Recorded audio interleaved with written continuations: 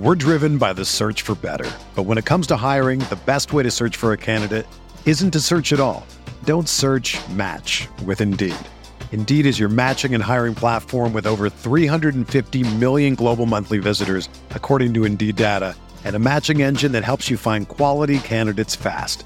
Ditch the busy work. Use Indeed for scheduling, screening, and messaging so you can connect with candidates faster. Leveraging over 140 million qualifications and preferences every day, Indeed's matching engine is constantly learning from your preferences, so the more you use Indeed, the better it gets. Join more than 3.5 million businesses worldwide that use Indeed to hire great talent fast. And listeners of this show will get a $75 sponsored job credit to get your jobs more visibility at Indeed.com/Blue Wire. Just go to Indeed.com/Blue Wire right now and support our show by saying that you heard about Indeed on this podcast. That's Indeed.com/Blue Wire. Terms and conditions apply. Need to hire? You need Indeed. This podcast episode is brought to you by Coors Light. These days, everything is go, go, go. It's nonstop hustle all the time. Work, friends, family, expect you to be on 24/7. Well, sometimes you just need to reach for a Coors Light because it's made to chill. Coors Light is cold lagered, cold filtered, and cold packaged. It's as crisp and refreshing as the Colorado Rockies. It is literally made to chill. Coors Light is the one I choose when I need to unwind. So when you want to hit reset, reach for the beer that's made to chill. Get Coors Light in the new look delivered straight to your door with Drizzly or Instacart. Celebrate responsibly. Coors Brewing Company, Golden, Colorado. Welcome to the Arsenal Vision post-match podcast. Well, Perez has got the better of it, and he looks to get the better of Schmeichel, and he's done it. Wilshire's going to fall here for Alexis Henry,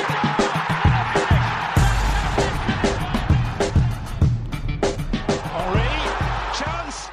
Hello and welcome to the Arsenal Vision post-match podcast, which is a lie today because it's not post-match. It is a pre-match podcast. This is me, Lean, from arsenalvision.co.uk.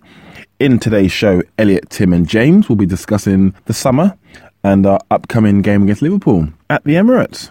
I don't know about you, but I'm really excited about the new season coming up. I know a lot of the focus these days is about transfers and what players haven't come in and blah, blah, blah. But to me, it sort of misses the point a little bit now.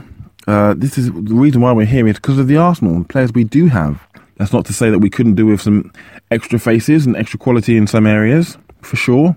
I'm convinced that will happen. In the meantime, we've got a decent squad ourselves, you know. We've got Granit Xhaka. I'm interested to see how he features and how he plays with the players around him. Yeah, excited. I'm excited about it. Hopefully we start off really well and beat Liverpool this time and not have a goal ruled out for offside. That would help. Without further ado, let me hand you over. And if there are any new listeners, come back after every game because there's a podcast post-match, hence the name Post-Match Podcast. So tune in and then enjoy the game. Enjoy the season. And it's good to be back.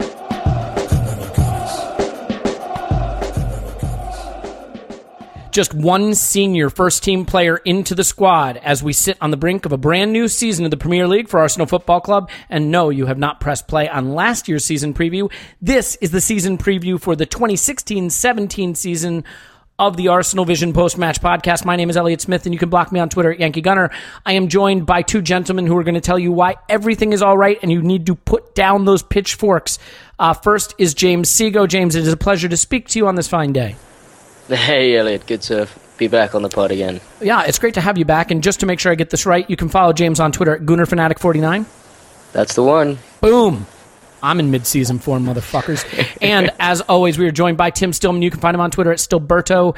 And you can read his wonderful work on our blog as well as listening to him on other podcasts. In fact, if you aren't consuming some of Tim Stillman every day, there's a possibility that you have not gone on the internet. Tim, pleasure to have you on. It's a pleasure to be here, as always. As always, we have a lot to get to. All right, that's a lie. We have nothing to get to, but we will get to it post-haste. Before we do, I just want to let everybody know your humble host here would request a few things. First of all, please share this podcast. Tell people about it. We'll be back after every game this season, assuming that we can find the wherewithal to do that. If things are going well, if things are going badly, who knows? Who knows if there'll be a Twitter left to talk about. But so share the podcast, give it 5 stars on iTunes. You can write all the nasty stuff in the comments. We'd appreciate it. Additionally, I have started a new company called Todayte, Todayte. That's Todayte. You can get it in the App Store. It is a dating app. Yeah. I am married with a child, and I have a dating app. There's nothing incongruous about it, and I will deny that there is if you tell my wife. Anyway, would appreciate you checking it out. We've got some cool videos. We shot a commercial. We did some stuff. Even if you just want to give feedback, we're at the stage right now where any feedback would be super helpful. So just thought I'd throw that in there. All right, let's get to it. First things first. We did a podcast early in the summer where we kind of covered Xhaka coming in and the transfer stuff up to that point. So let's not start all the way from the beginning. I got a really interesting question on Twitter. I don't have it in front of me, so I have to apologize to the wonderful person who sent it. But I'll start with you, James.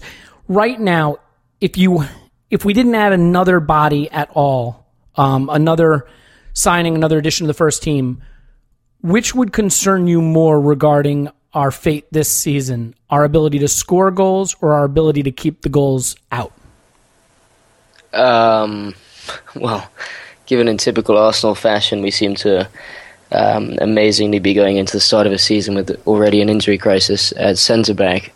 That being said, my major fear is going forward, the lack of goals we've been able to score really over the last 2 seasons, and it's something that Arsene has pointed to on a number of different occasions, is what would probably be what would arguably be a major downfall going into the season. I think when you look at the structure of a team, you can somewhat make up for individual quality in your back line, especially with a more sort of structured and defensively sound and all round more solid midfield, starting from your defending from your front to your back. I think we've seen that with teams that have prospered. When you look to Leicester and the individuals they have in their back line and the ability that they had in closing out teams in the back end of last season still.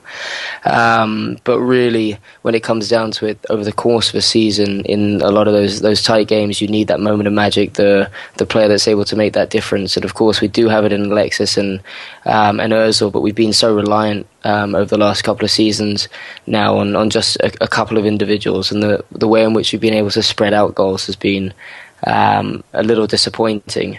So I think of the biggest issue we have is either, and I in an ideal world like to have both, but it's bringing in another goal scoring or a different type of striker to Ollie. Mm-hmm. Or bringing in a goal-scoring wide forward that can add goals. Of course, a lot of the discussion now is someone like Mahrez, which I think would be an excellent addition. Someone who's able to provide that playmaker role out from wide and also contribute with a number of goals.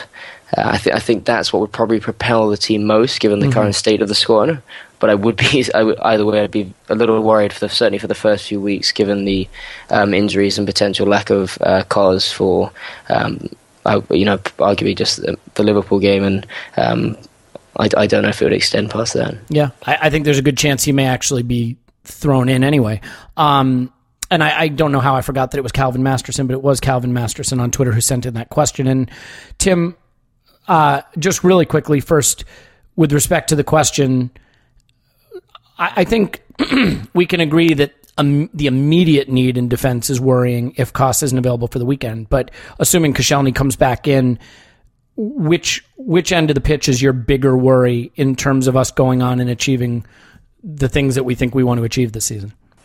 Definitely from the attacking front, I really, really think that's why we haven't won the league for the last 3 or 4 years. Going back to 2014 when Liverpool scored 100 and Man City scored 101 and we scored 67. I think that tells you quite a big story. Well, and Arsene did make comments to that effect at the end of last season, right? That we didn't have the goals for the title. He did. Yeah, again, he said it for the last 3 seasons and he's been right. But the reason I'm more concerned about it is because we are by definition an attacking team. That's how we define ourselves, and therefore that's what we need to do best. That's where we need to be most efficient. But also, I think that I'm not that fussed about the personnel at the back. In fact, if Mertesacker and Gabriel were both fit, I wouldn't really be hankering for a centre-half that much. that's not because I think the 4 centre-backs we have are, the 4 best in the world and we couldn't possibly improve. But I just think the way we're set up, I don't think it really matters who plays at the back. I don't think Arsenal's defensive organisation is good enough. I don't think they're protected enough. So, to be honest with you, I don't think it really matters. Well, it does matter, but not that much who's actually back there. So, for me, it's definitely up front. And I think we need a wide forward and a centre forward. I think we need both of those things. And I think we need both of those things in the starting 11. So that's definitely where my concern is. And like you say, I understand that everyone's been quite anxious constructing their, likely starting lineups for the Liverpool game. If you do it for the Leicester game, assuming everyone stays fit in the interim, which is, no guarantee, it actually starts to look a little bit better. And actually, you start to look at the squad and think it's not that far away with a couple of additions, but how often have we said that? But for me, I want 2 additions in the forward line. I think we really need that if we're going to win the league. And the back, yes, with Mertesacker and Gabriel injured, yeah, we need a centre-back now, but I'm much more concerned about what's happening up front. That's fair. Let's stay with the defenders just for a minute, though, because there's a couple of interesting things, I think, to unpack here. First of all, and Tim, wouldn't you think that one of the things that we miss when Mertesacker isn't there is that he's our best line-breaking passer from the back, and that it makes it much harder for us to build up from the back without him? Yes, there is that. Whether the signing of Granit Xhaka makes that less of an issue, I'm not sure. And actually, I think Koscielny is quite a good line-breaking passer in a slightly different way. And actually, I think I read something by Anam, Arsenal column, on Arsblog this week, where he was talking about actually you shouldn't really need your midfielders to come and pick the ball up off of your centre-halves.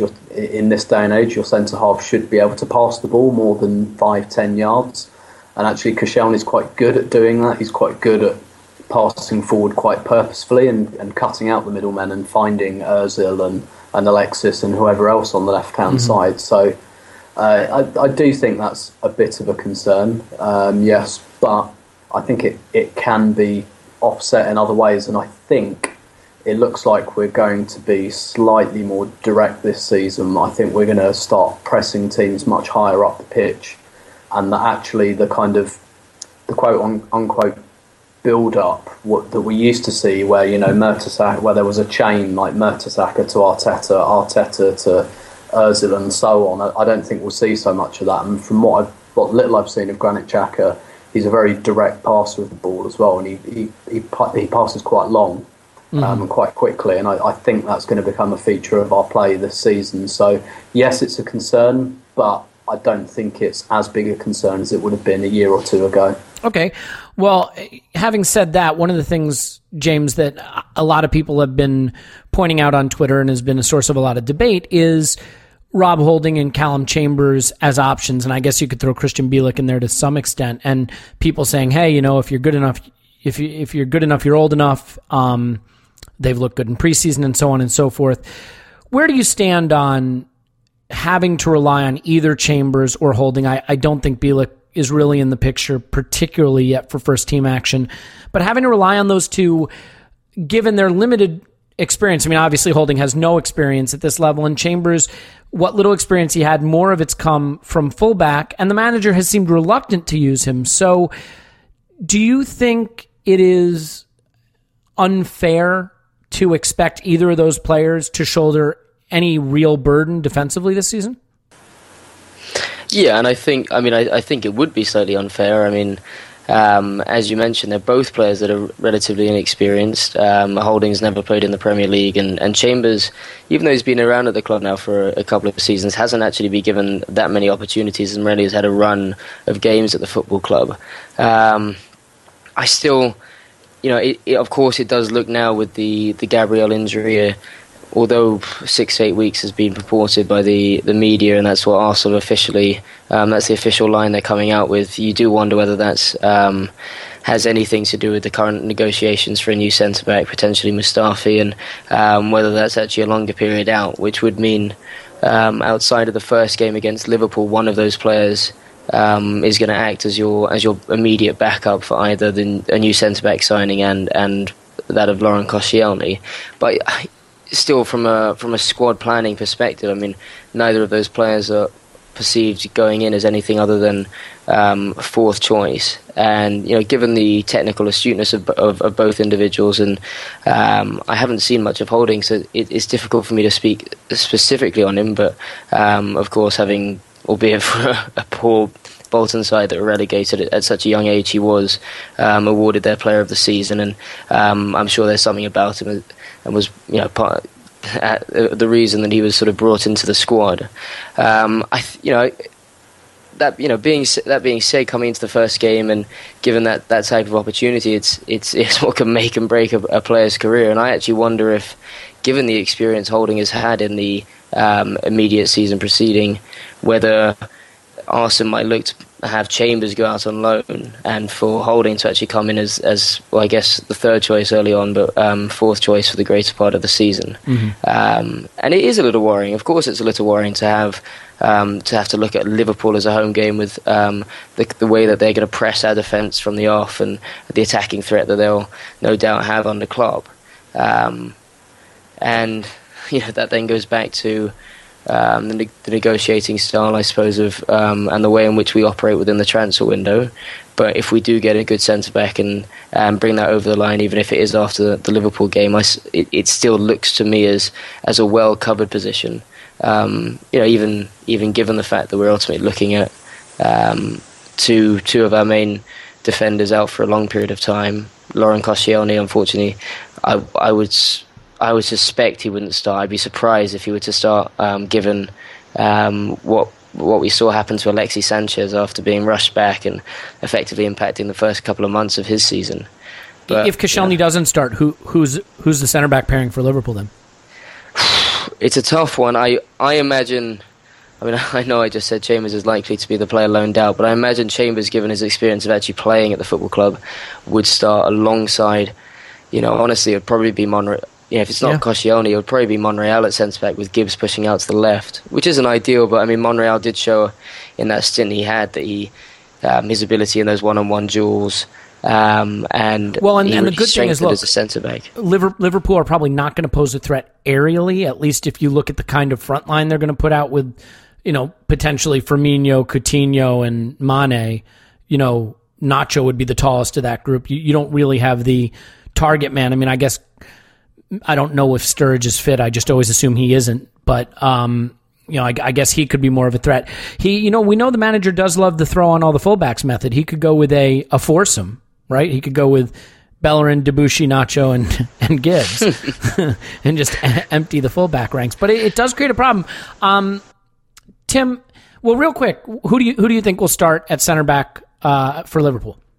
And not for Liverpool, against Liverpool. I don't care who starts for Liverpool. I do think Nacho Monreal will start for the reasons that you pointed out, that they, it's not like they're going to play Christian Benteke. And actually, Monreal's a very good one-on-one defender, very good at getting in front of a marker. And I actually think he ought to be able to, in theory, cope with Liverpool's style. Okay. I'll be fascinated to see who he partners, though, between Chambers and Holding. I would go for Chambers just because I know a bit more about him. I don't really know much about Rob Holding, and Rob Holding's never played in the Premier League, and to throw him in to a less than ideal situation like this might not be fair, but I do wonder what the signing of Holding means for Callum Chambers in the long term, and the fact that Callum was used so sparingly last season as well. That multiplied by comments that Arsene Wenger made about, getting young players from the lower leagues because the ones who kind of come through at the top level aren't hungry enough. And I wonder maybe if he was thinking of Callum Chambers there. I just can't think of any other reason he's not playing him and not really showing an awful lot of faith in him. Other than a lack of quality. I mean, a perceived lack of quality.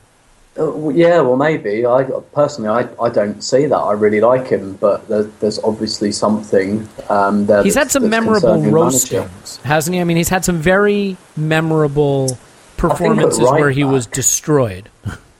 I think at right back, at centre back, he had that game, against Liverpool last year. Where in the first half, he was awful, but I was so enthused by the way he came out in the second half, and I just thought that's a guy that mentally looks very, very tough, because I thought for all the world he was going to be substituted, and he wasn't, and I thought he was really, really good in the second half, and I can understand why he was a bit shaky, because he hadn't played for a while, and he was playing next to Gabriel. I think had he been playing next to Koscielny or Mertesacker, it might have been different, but it's such an unfamiliar pairing, alongside, your senior partner doesn't speak any English, and isn't a regular in the side himself. I can see how that's unsettling, but he seemed to get to grips with it. And when he came on against Leicester last season, I thought he was absolutely terrific at dealing with Vardy. But these are only little snatches of action we've seen from him, and obviously there must be something that Arsenal's seen on the training grounds that just concerns him, because I just don't know why you buy another centre half exactly the same age. Really, I don't understand what that would be about, unless he's got doubts about Chambers. So I'll be very interested to see who he starts. Who did he start with in the friendly? It was Chambers and Holding, wasn't it? Mm-hmm. Yeah. I don't think he'll do that. No, wait, what am I talking about? Gabriel played 90 minutes. Oh yeah, of course he did. Yeah. Yeah. I mean, how quickly we forget. And by the way, not an impressive 90 minutes. I think, if there is another reason for concern, it's that if Gabriel hadn't gotten injured, we'd all be talking about how worried we are about Gabriel. And I think his struggles last season, combined with how he's looked in preseason, would leave us saying we still need another one in. So even if he is back in 2 months, that doesn't, quote, solve the problem. You see what I'm saying? It still leaves us in a very precarious position. I think with Chambers, Tim, you only have to look as far as Francis Coquelin to see a younger guy who the manager didn't rate and seemed to be slipping out of his plans, who because of an injury crisis was drafted in and resurrected his career. There is a big opportunity right now for Chambers to go and show he's got what it takes. But I don't think anybody would be surprised to see the manager just do what he feels he has to and start Nacho and Koscielny on the weekend, right? I don't think he'll start Koscielny. I really, really hope that he's learned his lesson about this, because about bringing players back too early. And as James alluded to earlier, you could probably, coach Koscielny through the game for 90 minutes, but that would mess up his entire pre-season, and you're probably looking at, for the sake of one game, Nacho Monreal's done a good job at centre-half before. For the sake of one game, you could ruin the next 2 or 3 months for him, and I really hope we're not tempted to do that. Yeah, well, because, right now he's arguably the most important player in the entire team. Given that any scenario where I think we can defend depends on him being fit. And Tim, I take your point to some extent. We've had this discussion before that defending is more about system than personnel. But I think when you're talking about 18-year-olds and 20-year-olds who have no experience, it can be too much. Big time. We can't go in with Chambers and Holding partnering each other. Having one of them, maybe. Both of them together, no, that can't happen. Yeah, and here's the other thing, right? The one thing you don't want to do in football is take an area of strength and weaken it, right? So, you want Mesut Ozil playing at 10 because you have an advantage positionally there. You want Nacho Monreal at left back because that's a positional advantage. He's very good there. So moving him to center back really weakens you at 2 spots, right? You have a compromise at center back, but you have Gibbs at left back, who I know some people are partial to him, but he's not Nacho. So, James, let's get to the really important issue. How mad should we be? Should we be really mad? Is the summer a disaster? The mood on the web, and I know the web can be a misrepresentation of reality, because I don't know if you know this, but people can be really angry on the internet from time to time. But it's troubling. Let's say we don't get anyone in before the season kicks off, which is 3 days. So I think that's reasonable to say. Or certainly we're not going to get anyone in who can play by Sunday, I wouldn't imagine. Even if we get a Mustafi or someone, I can't see him playing for us this weekend. So with just a midfielder in and youth players, how badly have we botched it, or have we not botched it? Listen, of course, coming from someone like myself, it is the cliche, but I think it's a little tough to evaluate the success of a transfer window, if we want to refer to it as such, just 11 days into August. And admittedly, as you mentioned, this is the squad that's set for the first game. And we have a tough start. I mean, we do have a tough start, and 3 points at the beginning of the season, the same as 3 points at the end of the season. Yeah. That being said, you do invest in your squad for the entirety of a season and for the ensuing seasons after that. And I think, from an outsider's point of view, it is a little tough for us to comment on just how difficult and how long we've been chasing after, say, a specific target in the form of, say, a Mustafi, if that seems to be the most likely centre-back that we would bring in over the next few days, or certainly before the transfer window closes. And especially when you look at, the two positions we've been struggling with, and striker, which we've been struggling with for several seasons now. Centre-back and striker, when you look at the sort of when you look at the global football, when you look at the football world as an entirety, those are the two positions where a lot of teams have struggled for, and where there's a real paucity of options. Arsene has talked about it frequently, and one of the biggest issues he might have is often sometimes a lack of willingness to compromise in order to add to his squad for for the season ahead, and to be able to bring in perhaps a slightly secondary option to kind of bridge the gap until the next transfer window, where he's able to have a shot at it again, and which I guess is sort of related to the so-called dithering that many relate to Arsene in his ability to compete within the transfer window. But I think when you look at the type of players we're now trying to bring, the type of players that are able to actually push this team forward, it doesn't strike me as being as simple as just throw an extra 5 million and sort of get the deal done. Just throw money at the issue, and it will resolve itself. Not in the way that we operate as a club, and with that comes both its pros and cons. We're not a club that's run by a billionaire who's running the club as its play toy and wants to just sort of build for immediate success and bring in a lot of new lavish signings and build this real kind of aura around his presence at the club and developing the club in that accelerated fashion. And after all, I think we do get let's not forget, we do sometimes get a little caught up. I do appreciate that there are those two real pressing needs, but we do get caught up in this idea that the value of a player, the amount of money that is paid for a player is immediately equated to just how successful one is during a transfer window process. And whilst it's unlikely that Rob Holding is necessarily going to break much ground over the course of this season, he may turn out over the next few seasons at 2 million to be a superb signing. I think we're seeing now that someone like El Neni at 5 million or 10 million with bonuses looks a very, very competent signing. But doesn't that undermine one of your points? Just real quick, James. I'm sorry. I just want to jump in the sense that I totally agree with you, and I have always been of the position that if Arsene rates a player, I don't care if he costs £1 million or £100 million. But when you can get a guy like El Neni, when you can get a guy like Welbeck, when you can get a guy like Gabriel, who admittedly hasn't panned out, and they can come into your team and contribute, I mean, the excuse to me that, well, it's hard to buy a Benzema or Lewandowski, it's hard to buy, a world-class center back, I don't buy it. It's a big football world. We have real need. And at some point, if you can't buy Lewandowski, you find a solution that you think can add to your team. If you can't buy Bonucci, you find someone who can add to your team. I mean, isn't it incumbent upon the scouts and the manager ultimately to pick someone to fill the need, to get something done? I absolutely agree.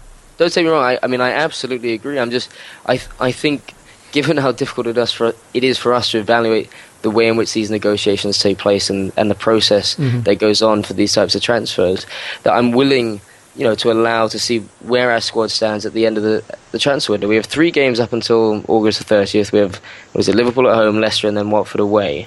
I think even when you, as Tim had alluded to earlier, even when you look at the squad for the Leicester game with Ozil back, with Koscielny back, and with Ollie back, it's still a very good squad. It's still got a very talented 11. It's not a squad that is unable to accrue the required points leading up until the end of the transfer window. And we've seen in the past that it is a bit of a gamble. There's no doubt about that, and we don't necessarily know what's going on behind the scenes, how far something like a Mustafi signing has progressed, or if you were to bring in. Well, he's not playing this weekend, so we know it hasn't progressed far enough. Yeah, and I appreciate that. It is a little worrying when you look at that. When you look at that back four for the one game, but I prefer personally to take a Mustafi even at the end of the transfer window than a slightly weakened version just for the sake of throwing him in for 1 or 2 games extra. Of course, I think the more appropriate question would be: is it worth spending $3 or $4 million more to have him for the start of the season if the real issue is that we're just trying to drive a hard bargain? I mean, the funny thing is you could probably look at the value to the club over the next decade of winning a league and distill it down to points per game, per 38 games. Right. And you could argue that winning a title might be worth $3 to $5 million a game, a pounds a game. Yeah, but I mean, there's so many other factors that go into the timing of a signing. Whether it's the selling club, in this case, say Valencia, requiring to bring in a new option prior to the sale of prior to their player going out, whether it's down to agents issues. I don't know if the transfer between United and Pogba over the last month or two has necessarily gone down in price, or what the issues were related to that. It is tough. Don't take me wrong, and I would prefer for all of our signings to have been made before the season started, have a good pre-season, and for to us to really kick off right from the beginning. But I think when you do look historically, it can go both ways. I mean, we've signed Xhaka almost so early to the point where there are some people who aren't even sort of crediting it as a signing. Well, that's crazy. I mean, it's a great signing. Look, right. Let's just agree to this. The plan was sound. Go ahead. Even the last 2 seasons, I appreciate we only signed Cech, and it did seem that was the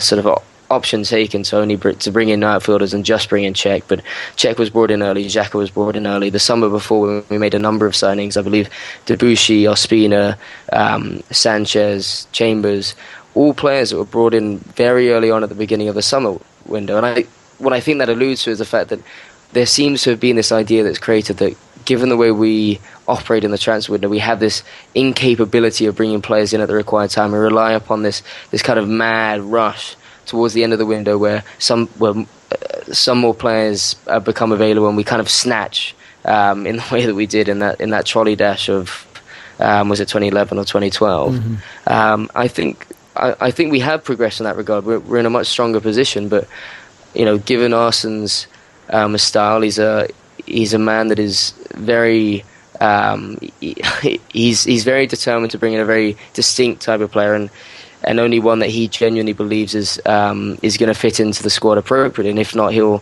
happily sort of turn away and work with what he has. And yet there are examples of him bringing in head-scratching players as well. I mean, hijacking the deal to get Park at the last minute, and Shamak and Squillaci and Sylvester. And we don't have to cover old ground. I just think, look, the plan was sound, right, James? The plan was Vardy, Mkhitaryan, Xhaka right away, beginning of the summer, hit the ground running. And had that come off, regardless of what we think of Vardy as a person, I think all of us would have been saying, bravo, well done. What's troubling is that we didn't seem to know how to follow that up when it didn't go right. And we've kind of floundered. And we don't know if that's because negotiations are ongoing, or there were other targets who we weren't able to get either, or we just bounced from target to target. We don't know. So we can only judge by what has or hasn't happened. Let me get Tim back in here for a second, though. Tim, You spoke at length and wrote at length last summer about the gamble the manager took on cohesion, and I think you were more or less in favor of that gamble. I think you've moved off that position now. How frustrated are you that the deals aren't done so far, and what would have to happen between now and deadline day for you to feel that this summer wasn't mismanaged? I would have to say I wasn't quite in favour of cohesion. No. I said it. So it's true. So you were. Sorry. I suspected I really thought we needed the striker, and so did the manager, which is why I spent the whole summer going after Karim Benzema. That's strongly what I suspected. I strongly suspect that we need a wide forward and a centre forward. My position on any transfer window is that August is an absolutely absurd time. September is an absurd time. October is an absurd time to judge the effectiveness of a transfer window, because there's just too much we don't know. And I think because the transfer window has become like an industry in its own right, and for many people it's become a bit of a competition, and that's certainly how it's presented. It's become a very self-contained thing, and I think what's happening in football is people are losing sight of the purpose of the transfer window, which is to affect things on the pitch. Mm-hmm.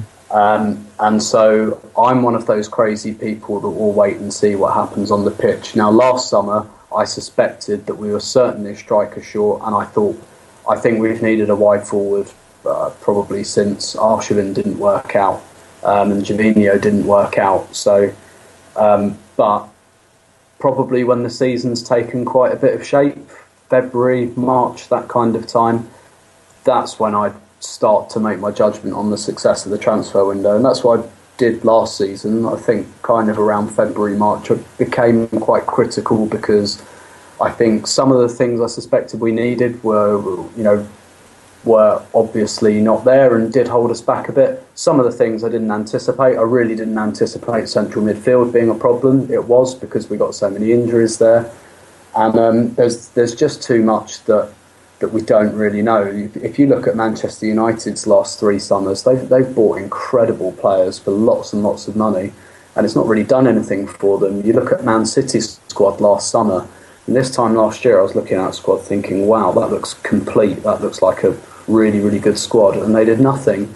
And I certainly didn't. I tipped Leicester to finish 20th, so and that's an extreme example and probably a bit of a one-off. But I think the idea of I think the idea of judging a window, even when it closes, let alone before it closes, is you just can't do it.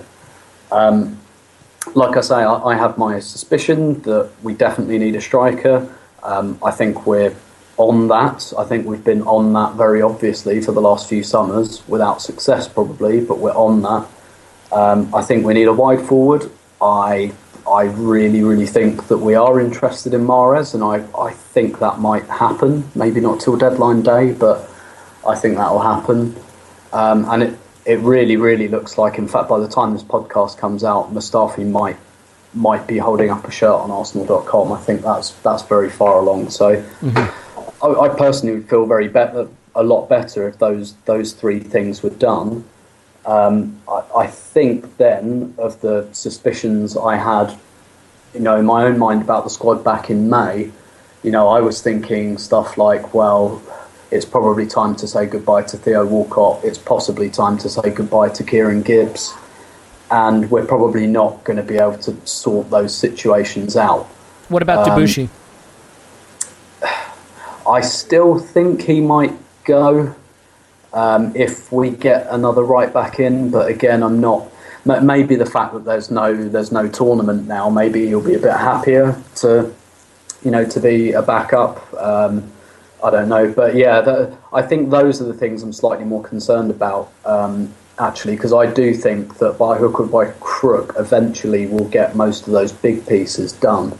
But some of the kind of window dressing of the squad, I'm not so sure that we will. Mm-hmm. And as you said, had Vardy and Mkhitaryan come off, then those are probably the exact things we'd be addressing now, and our energies have been consumed elsewhere, which is disappointing. But it is what it is. But I'm not frustrated about the window at this stage. If we don't get anyone else, we'll see. But we don't know. Granit Xhaka looks to me like, yeah, that's exactly the type of player we needed in the position that we needed a player. Ticks a big box. He could be rubbish, or it could not work out. He could be a brilliant player, but it might not work out. He might not settle. Yeah. He might get an injury. Asano might be the next Aguero.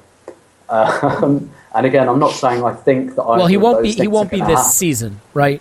I mean, he won't be this season.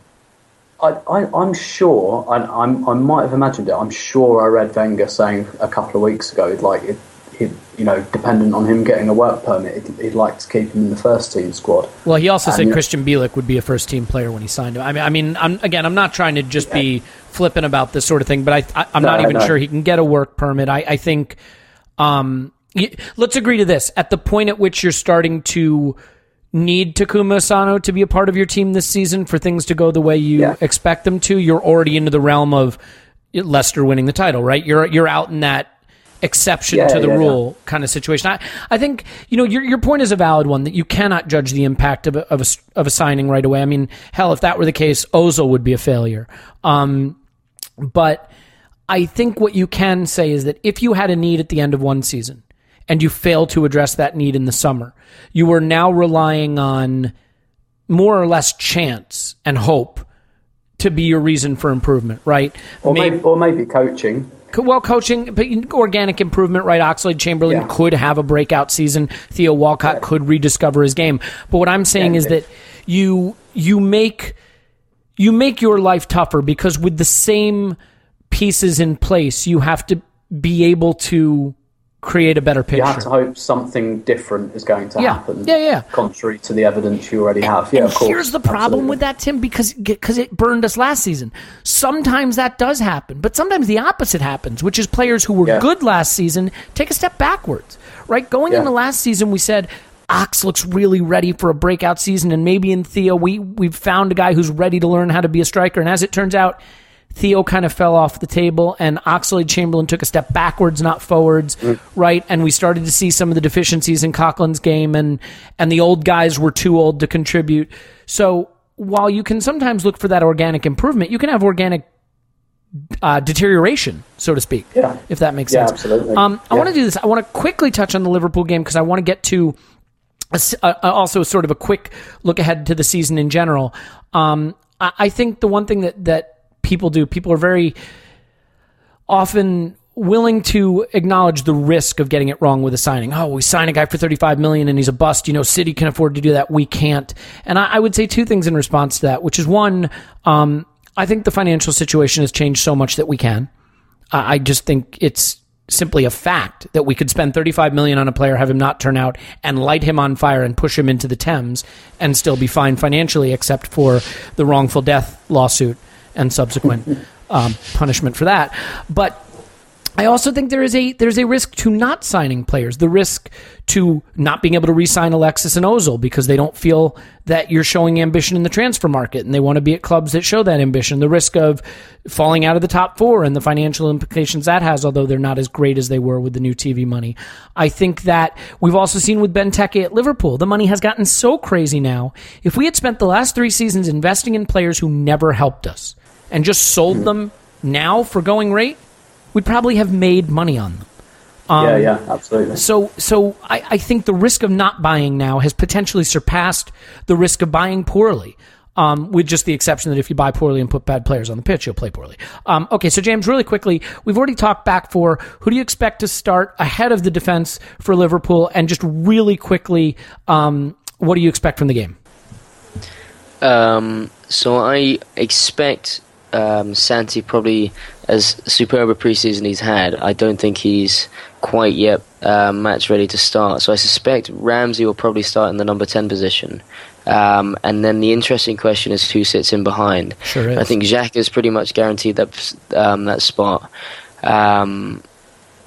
And I personally would be inclined to suggest El Neni, Xhaka, two players that are very comfortable on the ball. Xhaka in particular, it would seem, play against the press of Liverpool.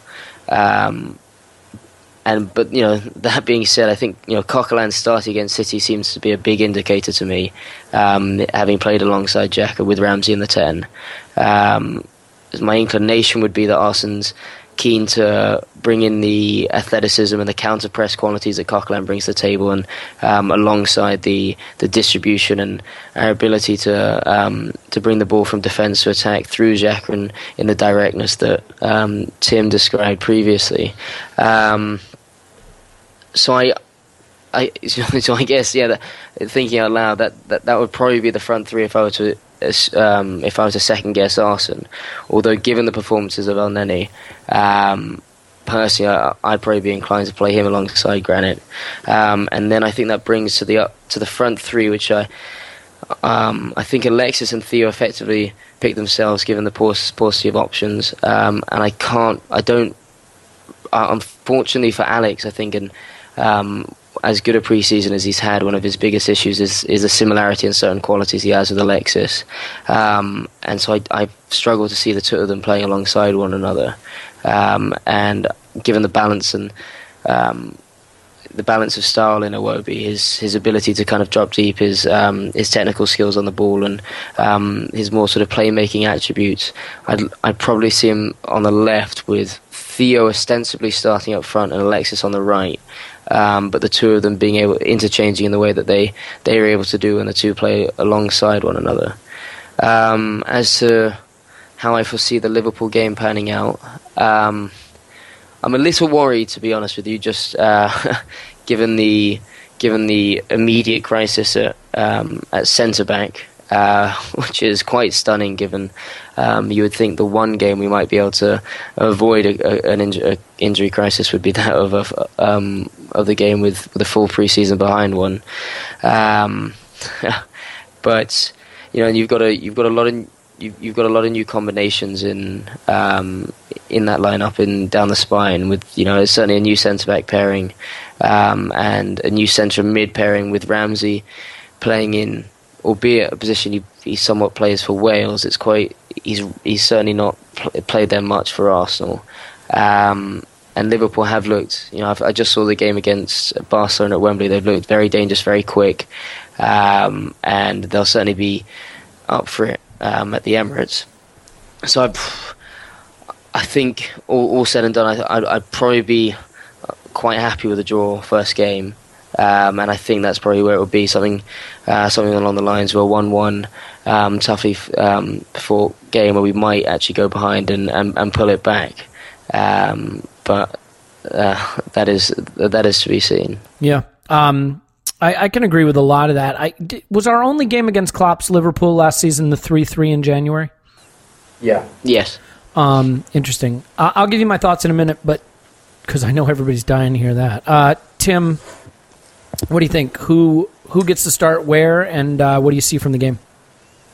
I agree. I think that it looks like Coquelin will start alongside Granit Xhaka. I'd prefer to see Elneny myself, but I do wonder if it's just more because Coquelin is good with the counter press. Weirdly, Coquelin tends to be more effective in home games than he is away games. Why would he be good with the counter press? Just out of curiosity, because obviously he doesn't move into position to receive the ball well. He's not as comfortable with the ball at his feet distributing quickly. I'm just curious what your thought process is there.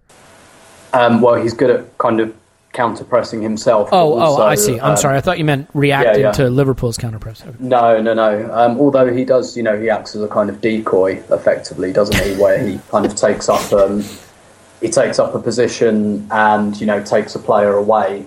Yes. So that usually it's Cazorla at the base of the midfield, but it would be Granit Xhaka who will do a fairly similar job.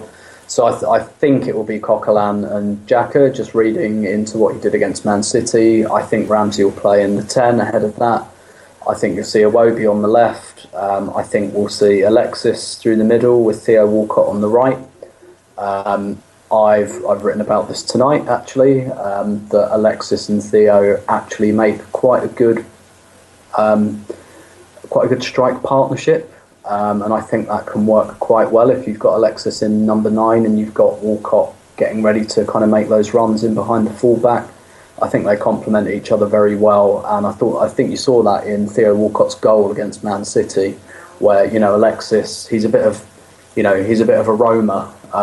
So if he's going to play the number 9 role, he's going to come out of the position a lot, and that gives Walcott and Ramsey an ample opportunity to run into the space, and that's exactly what happened for the second or third goal against City, whichever one it was that Walcott scored. Alexis came out of the number 9, laid off, they played a 1-2 with each other, and Walcott went steaming into the space, and you see that quite a lot. And Walcott's best games up front usually see Alexis score lots of goals, so I think Wenger will be keen to get that kind of partnership going, and I think that will hold the key to the game.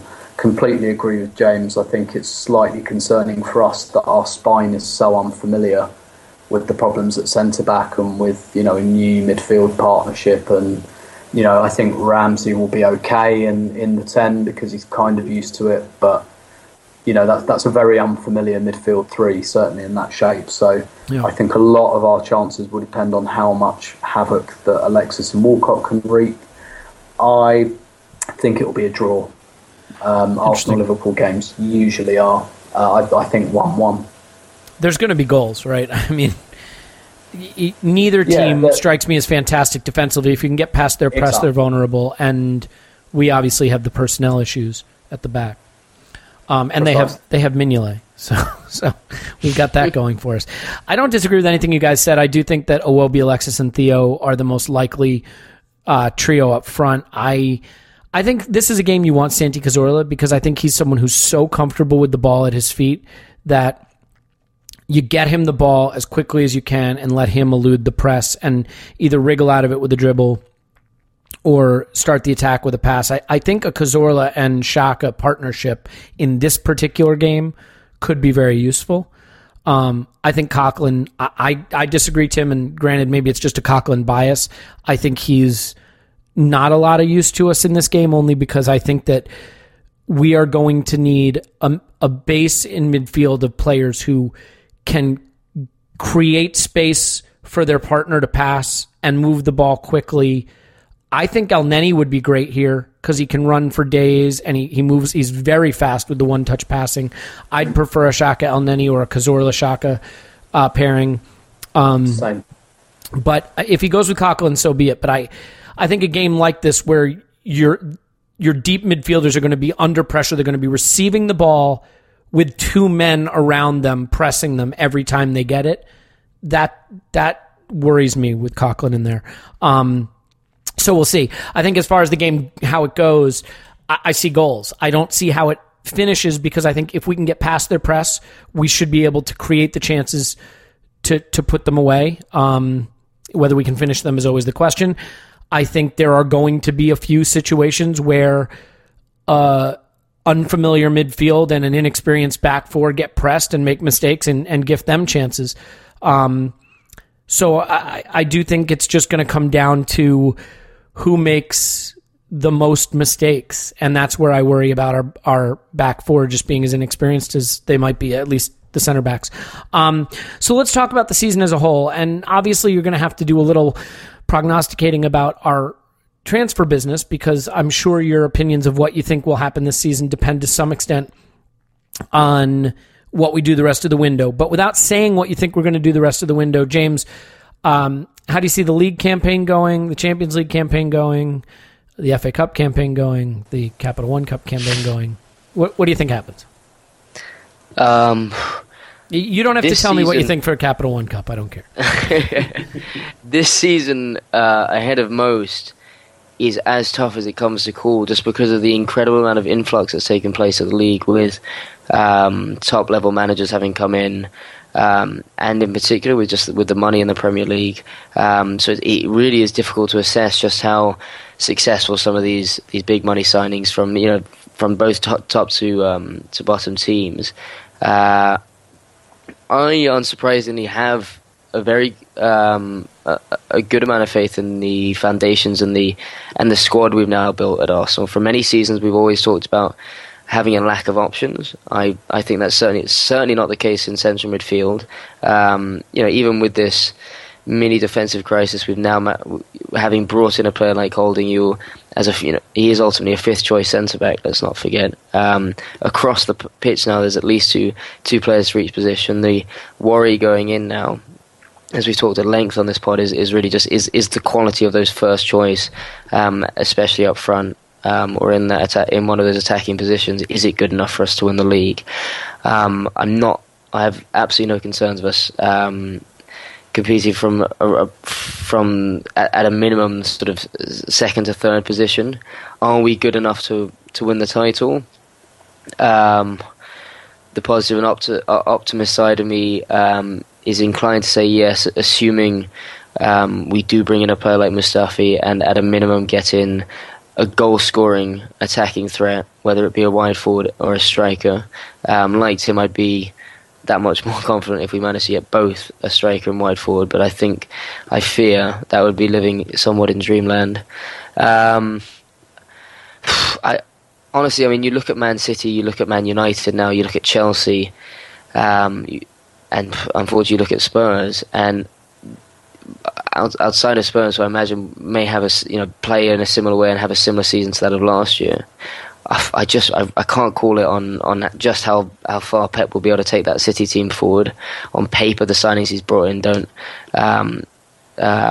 scare me too much, but he's changed up that team a lot. He's still got a large quantity of top players when you look at Sergio Aguero and the likes. United they're going to be terrifying in attack. I'll tell you that much. Yeah, and United are a whole different prospect now, both from Jose Mourinho to bring in your players like Ibrahimovic and Paul Pogba.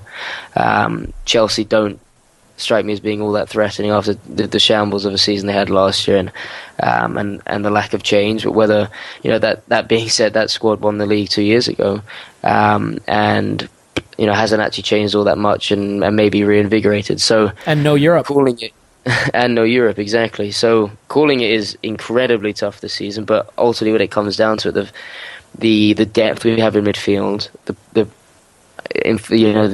amount of potential, I think ultimately, as it tends to with me, I do think a lot of it comes down to is how much of Ramsey's ability and potential can you unlock? Because when we saw that in the 13-14 season, the way he was able to drive that team, without an Alexis and without another top quality attacking option, if we can get that in, I think it's an incredibly dangerous side that if the Xhaka and Ramsey partnership works in the way that my fancies have been running on repeat over the last couple of weeks, then we could be golden. Disturbing. Okay. But yes, the Premier League is tough, but I think we'll definitely be in and around the title challenge. I do foresee it as being an exciting season if the transfer window is. I do stress that closed with a centre back and an attacking option. Champions League. I mean, it's last 16. Book it. It's yeah, book it. It's done. Get the one away trip in and bring yourselves home. I think. Again, the team is progressing. It has the ability, if the draw falls the right way, for us to progress a little further. But there's little reason for me to have much more faith than that, frankly. But that being said, the Champions League, when you get to the knockout stages, ought to be more of a crapshoot than we seem to make it out to be. No, we make it a pretty sure thing, don't we? That we do. Yeah. Anything in the FA Cup or? Too tough to say. FA Cup, I think, just because of the depth of our squad. Certainly in midfield, right? I mean, we can play all backup midfielders in the FA Cup and still have the best midfield in the competition. Right. Oh, yes.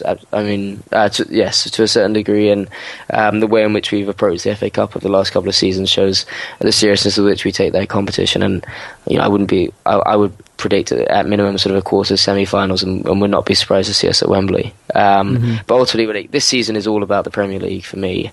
That could be mitigated by a shock Champions League victory. Don't take me wrong. But yeah, that's not I'd take it. Yeah, I'd settle for it. I'd be somewhat content. I'd be satisfied with it. We could finish 5th, and I'd still take it. We could finish 16th, and I'd take it. Fair but I mean, ultimately, this season is, it is a really determining season now for us, and it's it could be a monumental season for the club as an entirety. And I really, especially how much I do love the man, and the amount of respect I have for him, both as a human being and as a coach and manager. I really hope for him and for the team that this is the season that we can really push on, and even if it leads to him leaving, I would hate for us to finish. I have another sort of close but no cigar. Really drab last couple of months with a really bad feeling, because that will ultimately be the sentiment that will always that will be the overbearing sentiment. Unfortunately, that would leave Arsene, and that would be a real shame for someone who's brought such an incredible amount of success and so much to this football club. So, but I'm unsurprised. I'm confident that will be the case. I've seen a general upward trend in the club. Last season was a little. Hey, we finished second. in some ways, there was some progress made, even given the season we had, and that did at least point to some benefit of cohesion, in the sense that no matter the big transfer signings that we saw at clubs like United, it doesn't necessarily pull you in an upward trajectory. And I think at a very minimum, since we've moved ourselves into a club that has the financial power and no longer, most importantly, is forced to sell some of our top players, we've continued to gradually grow as a football club. And I think actually one of the big worries for us has been actually the lack of style, the lack of excitement in our play. And so you do hope, looking at bringing in someone like a Xhaka into that central midfield, increasing the technical quality right through from our defensive midfield position. Hopefully that's an improvement, and I think that would be a major uplift for us as fans. That's playing better football, yeah, just playing better football. Even if you had the exact same results, there would be, whilst actually playing more attractive, more exciting football to watch, there would probably have been a better association with that of last season. Yep. It's an exciting one for me personally. I managed to, for the first time, get my own season ticket, even if only on a season-long loan. So I'm incredibly excited to be back in the football scene and finally get to sort of live it and breathe it for the season, hopefully. So yeah. That's great. Look, I hope it is one that you'll remember for a very long time, for the right reasons. And Tim, what is it about Arsene and squad composition, man? We got 3 teams worth of great midfielders and just nobody else anywhere.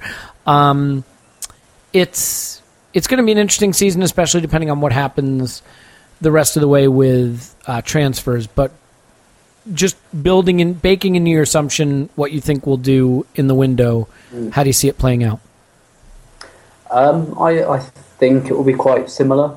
I think we'll finish third, or something like that. As James said, there's so many unknown quantities in the league. Even leaving aside, where on earth are Leicester City going to finish, for example, and things like that. There's just so many unknown quantities. I tend to think that Chelsea not having European football might swing the league for them, unfortunately. I also think that Conte is quite a good fit for the squad that they have, so I think they might really take advantage of that. Pep's ideas I can see taking maybe a year to really take hold, so I'm not sure they'll win it this year, but probably next year and the year after that, once his kind of quote-unquote philosophy really takes hold. United have been almost a meek, apologetic presence in the Premier League for the last kind of 3 years, and now they've got Mourinho, Pogba and Ibrahimovic, and leaving aside the quality of those individuals, that's a lot of ego that's been put into that squad, and I think that's a good thing. I think that's it's a good thing if you're a Manchester United fan, because that's exactly what they needed, a bit more, some bollocks, frankly, and they've got certainly 2 of the biggest egos in world football, and I don't think Pogba's too far behind, so they've got a bit more attitude about them. Spurs, I think, have under the radar had a fantastic summer, because They did what they needed quite early. Their manager signed a new contract, and one of the things that I thought was going to happen was I thought a lot of their players would attract a lot of interest from elsewhere, but that's really not happened. So they've had a nice quiet summer. So I think they're still a threat.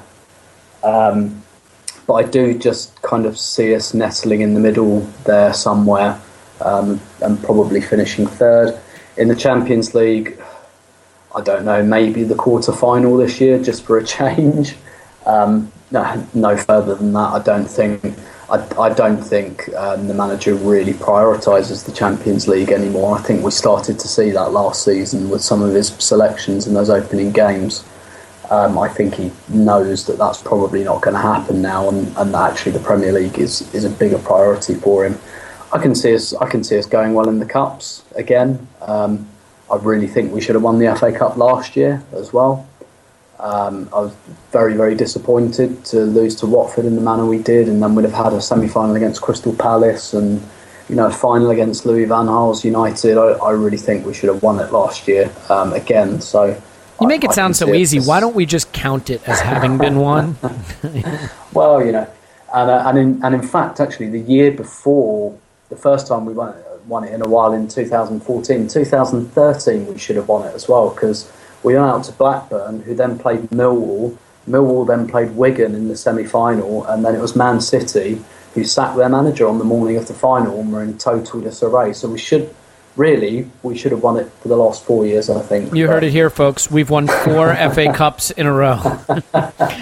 So I can see us doing well in that, particularly if, depending on how far back we are from first place in the league and how far away we are from fifth. If we're relatively comfortable in that top 4, I could see us, making a good fist of the cup. If not, we'll probably do away with it.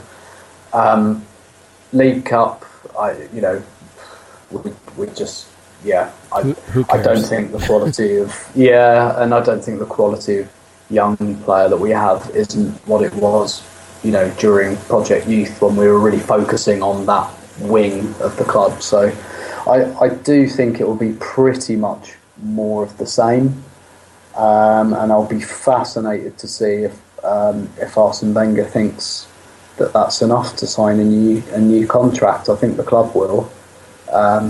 Whether that will keep the natives happy, and because it sounds to me like whether he signs a new contract just comes down to whether he can put up with the hassle anymore.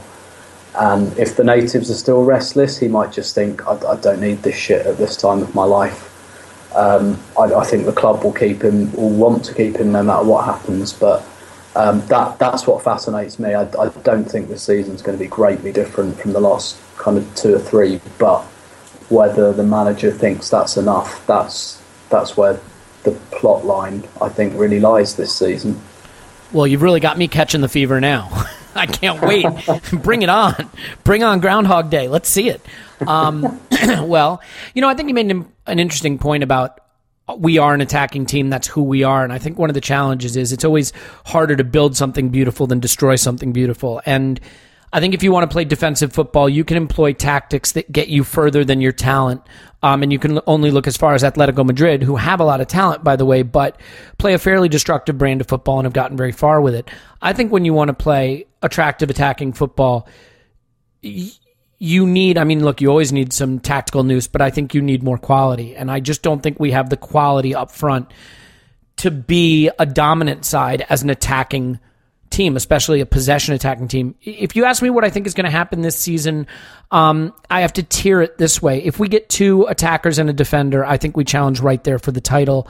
If we get 1 attacker and a defender, I think we're second, third, maybe flirt with the title challenge before falling away. If we get no attackers and a defender, I think we're scraping. It's an all-out blood sport battle to stay in the top 4. And if we get none of them, I don't think we finish top 4. The one thing that I think is interesting is, look, we had a title challenge going last season, and basically we played last season without Alexis Sanchez, right? He was injured for much of it and was poor for a lot of it. If we get the Alexis Sanchez of the year before back, if we get an Alexis Sanchez who's a candidate for player of the season, I think that really changes things for us. If Alexis Sanchez bangs in 22 goals and 10 assists, and we get another attacking player who can get, touching 20 goals and 10 assists. Now you have a really interesting situation because Alexis has the ability to totally transform the look of this attack. And he was poor last season, very poor when he played for a lot of the season. I mean, certainly by his standards. So I think if we can get 40 games out of Alexis this season in all competitions and get him firing at his best level, then I really think something special could happen. I just believe ultimately that this is another season where the title is going to be up for grabs because it's going to be so attritional, and I think teams will take points off each other up and down the whole table. It could be 80 points for a title, 78 points for a title. I really think that's a possibility. And I tend to agree with what you said, Tim, that I think once Pep has his philosophy installed and the players to that exemplify that philosophy, then it could be problematic for the rest of the league. But for right now, I think there's question marks at every team. It is always easy to see the optimistic side of your situation and the pessimistic side of others. See where Chelsea are weak, where City are weak, where United are weak, and then turn a blind eye to where we're weak and see where we're strong. We are going to have to make those signings at both ends of the pitch, I think, to challenge for a title. But if we do it, then there's no reason why we shouldn't be there. I think the Champions League is a foregone conclusion, round of 16 and out. The Cups are a crapshoot.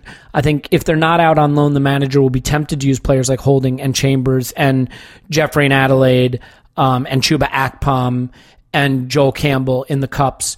So it's really a question of what you think of those players and if they're prepared to carry us far in those competitions. Ultimately, we have a great midfield, and I think we haven't had a great midfield for a while, and we do now. So that is going to make a big difference, especially the way we want to play. I just hope the manager gets the business done. I mean, it really does feel like it's incredible to me that we are sitting here on the brink of a new season, having largely the same discussion that we had on the brink of last season. And it's frustrating because we saw it. It played out exactly. I mean, I think going into last season, we all pretty much assumed Chelsea were going to run away with it. And a couple weeks into it, we thought City were going to run away with it.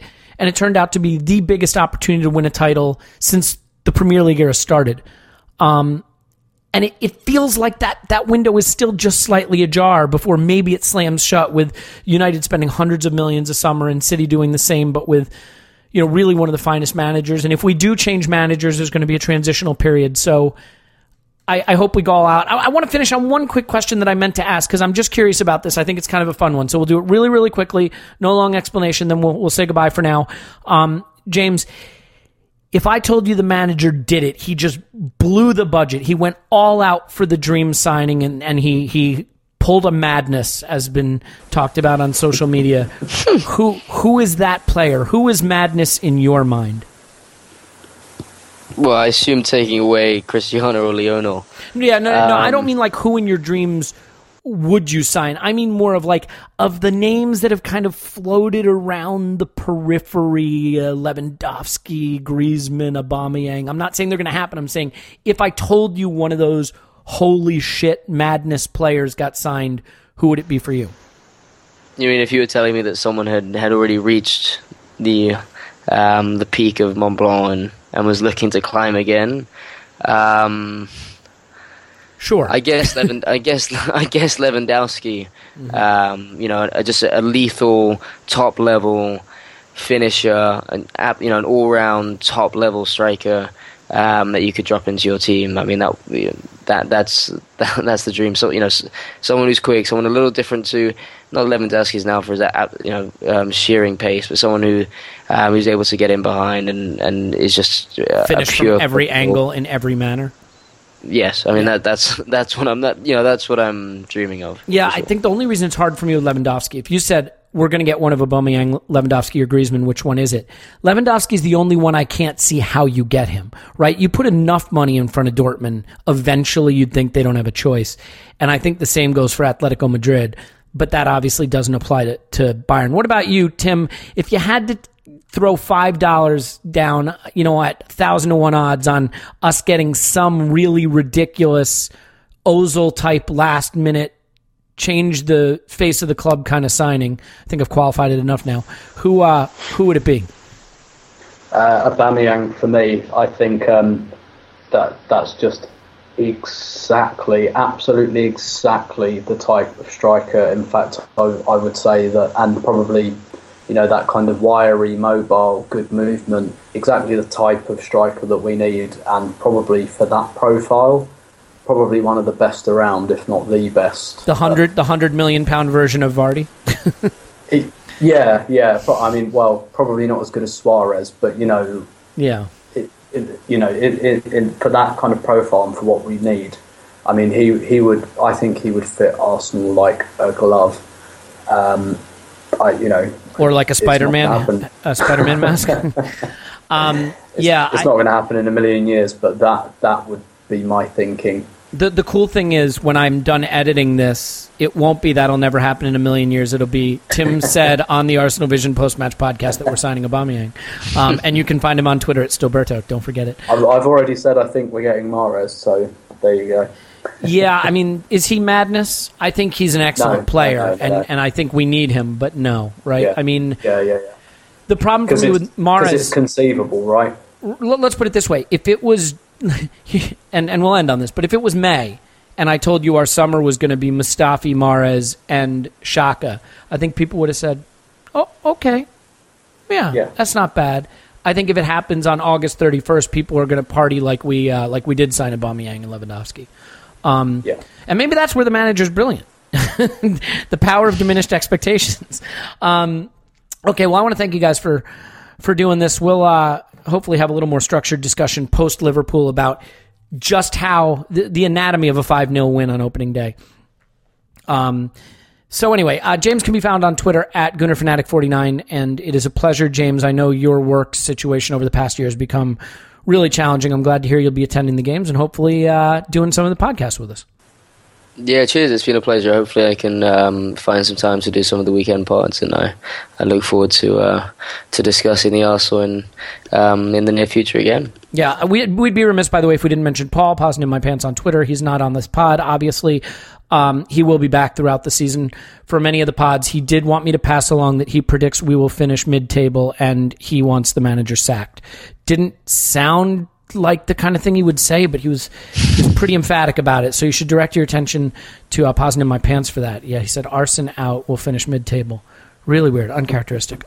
Anyway, Tim is at Stilberto. You can read him and hear him all kinds of places, including this place where he is right now. Tim, thank you very much. And it was my pleasure, as always. Yeah, as always, it was. And my name is Elliot Smith. You can and should be blocking me on Twitter at Yankee Gunner.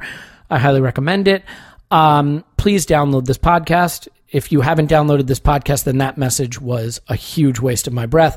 But please give us 5 stars and then write the nasty stuff in the reviews. It's a clever way to make everybody happy. You can get that trolling thing going, but you also kind of boost us up the rankings so that people can read what you wrote. In any event, we all keep our fingers crossed. Look, at the end of the day, everybody wants what's best for Arsenal. Keep this in mind on Twitter, on Facebook, on the comments section of blogs, on the comments to this podcast. Like, nobody well, there are some cunts who want Arsenal to lose, but like we all want Arsenal to win. If I moan a little bit, or James cheers a lot, or Tim says things that are intellectually coherent, it's only because we all want to see Arsenal succeed. So fingers crossed for a fantastic special, title-winning, treble-winning season. Mourinho getting sacked before Labor Day, and all kinds of good things happening. So until after the Liverpool match, we wish you a wonderful Premier League season, and we will talk to you then. Cheers. Goodbye.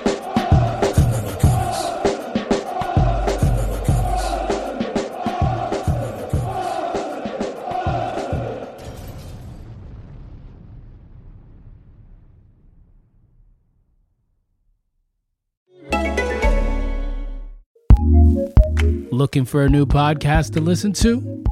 Here's what we love, courtesy of Acast Recommends. What's going on, everybody? This is Mac Wilds, 1/3 of the almighty Guys Next Door. And if you're listening to this, we want you to be a neighbor. Now, I know you guys are probably thinking, like, what do these guys talk about? What is that? Well, listen, we talk about everything under the sun. We talk about everything that it means to be a young millennial man in today's society, whether it's finance, the type of condoms that you use, or how to deal with love issues, or lack of emotion. We talk about everything, and we go there. guys. We go there. We really, really have a lot of fun. So if you guys would love to, we would love you to come on over, come mosey on down, right past Sesame Street. We want you guys to come kick it with us. Come get some sugar. We are the guys next door. Peace. Acast recommends.